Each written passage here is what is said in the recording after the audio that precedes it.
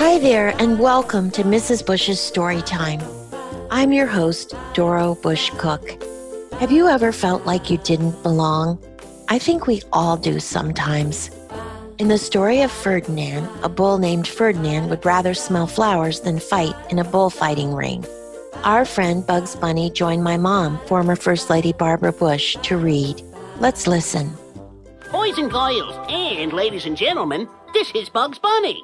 And I'm here today as the guest of a sensational lady. Actually, she's the First Lady of the United States, Mrs. Barbara Bush. Mrs. Bush, you promised me that if I got enough kids together, you'd read us a story. So, here we are, and a deal's a deal. Why, of course, Bugs. But first, I'd like to take this opportunity to congratulate you on your 50th year in show business. You're truly an amazing entertainer. You can sing, dance, and act, and eat carrots all at the same time. Not too bad for a guy who was told he wouldn't amount to anything but stew. Does it take a lot of practice to keep yourself in good comic condition? I'll say, but practice is experience. And the more experience I have dealing with goofballs like Elmer Fudd, Yosemite Sam, and that duck, the better I get. And I just keep getting better. The trouble is, so do they. Reading improves with practice just like any other skill. It may sound silly, but the best way to learn how to read is to read and read and read, and then read some more. I love to read. Books, magazines, newspapers, cereal boxes, scripts. My mom and pop gave me an appetite for carrots and literature. I'm lucky. They got me reading when I was just a little nipper. Well, Bugs, it's never too late to start, and it's great for children to see their parents reading as often as possible. If kids know their parents like to read, it gives them even more reason to become readers themselves. So, what's the story you're going to read to me and the kids here? Is it a good one? Yes, it's called The Story of Ferdinand, and it was written by Munro Leaf almost 55 years ago. It is illustrated by Robert Lawson and published by Viking Penguin.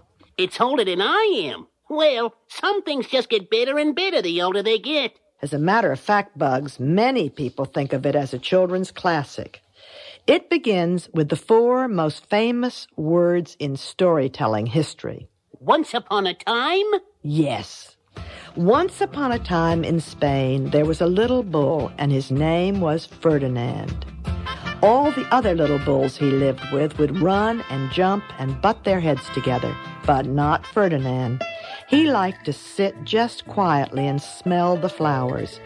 He had a favorite spot out in the pasture under a cork tree.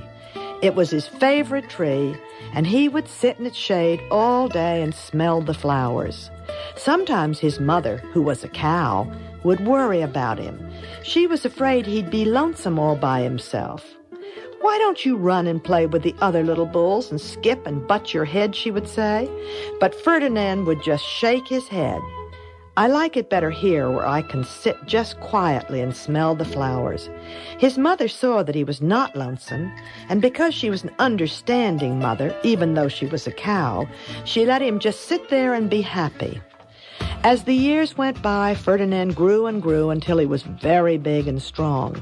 All the other bulls who had grown up with him in the same pasture would fight each other all day long. They would butt each other and stick each other with their horns. What they wanted most of all was to be picked to fight at the bullfights in Madrid. But not Ferdinand. He still liked to sit just quietly under the cork tree and smell the flowers.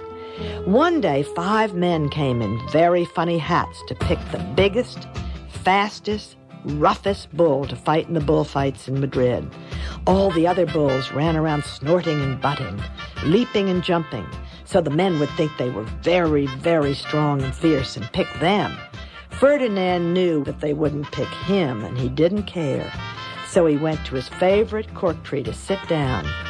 But he didn't look where he was sitting, and instead of sitting on the nice cool grass in the shade, he sat on a bumblebee. Well, if you were a bumblebee and a bull sat on you, what would you do? You would sting him. And that's just what this bee did to Ferdinand. Wow, did it hurt. Ferdinand jumped up with a snort. He ran around puffing and snorting, butting and pawing the ground as if he were crazy. The 5 men saw him and they all shouted with joy.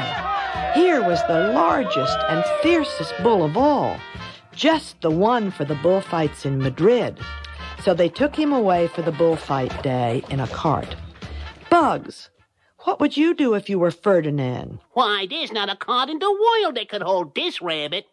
But if I was that bull, I'd be looking for another bee to sit on, just for, inspiration. That's certainly one solution. Let's see what happens. What a day it was. Flags were flying, bands were playing, and all the lovely ladies had flowers in their hair. They had a parade into the bull ring. First came the banderilleros with long, sharp pins with ribbons on them to stick in the bull and make him mad. Next came the picadores, who rode skinny horses, and they had long spears to stick in the bull and make him madder. Then came the matador, the proudest of all. He thought he was very handsome, and he bowed to the ladies. He had a red cape and a sword, and was supposed to stick the bull last of all. Then came the bull. And you know who that was, don't you? Ferdinand. They called him Ferdinand the Fierce, and all the banderilleros were afraid of him, and the picadoros were afraid of him, and the matador was scared stiff. Ferdinand ran into the middle of the ring, and everyone shouted and clapped because they thought he was going to fight fiercely, butt, snort, and stick his horns around. But not Ferdinand. When he got to the middle of the ring, he saw the flowers in the lovely lady's hair, and he just sat down quietly and smelled. He wouldn't fight and be fierce, no matter what they did. He just sat and smelled. And the banderilleros were mad, and the picadores were madder, and the matador was so mad he cried because he couldn't show off with his cape and his sword. So they had to take Ferdinand home. And for all I know, he is sitting there still, under his favorite cork tree, smelling the flowers just quietly. He is very happy.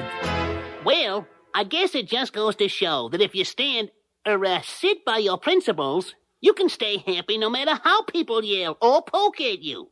Ferdinand's a bull after me own heart. Bugs, I agree with you, and I think it's wonderful that Ferdinand got back to his favorite cork tree and to smelling the flowers. Reading to children leads to greater conversations that give you a chance to share thoughts and feelings, maybe while you're enjoying smelling the flowers just like Ferdinand.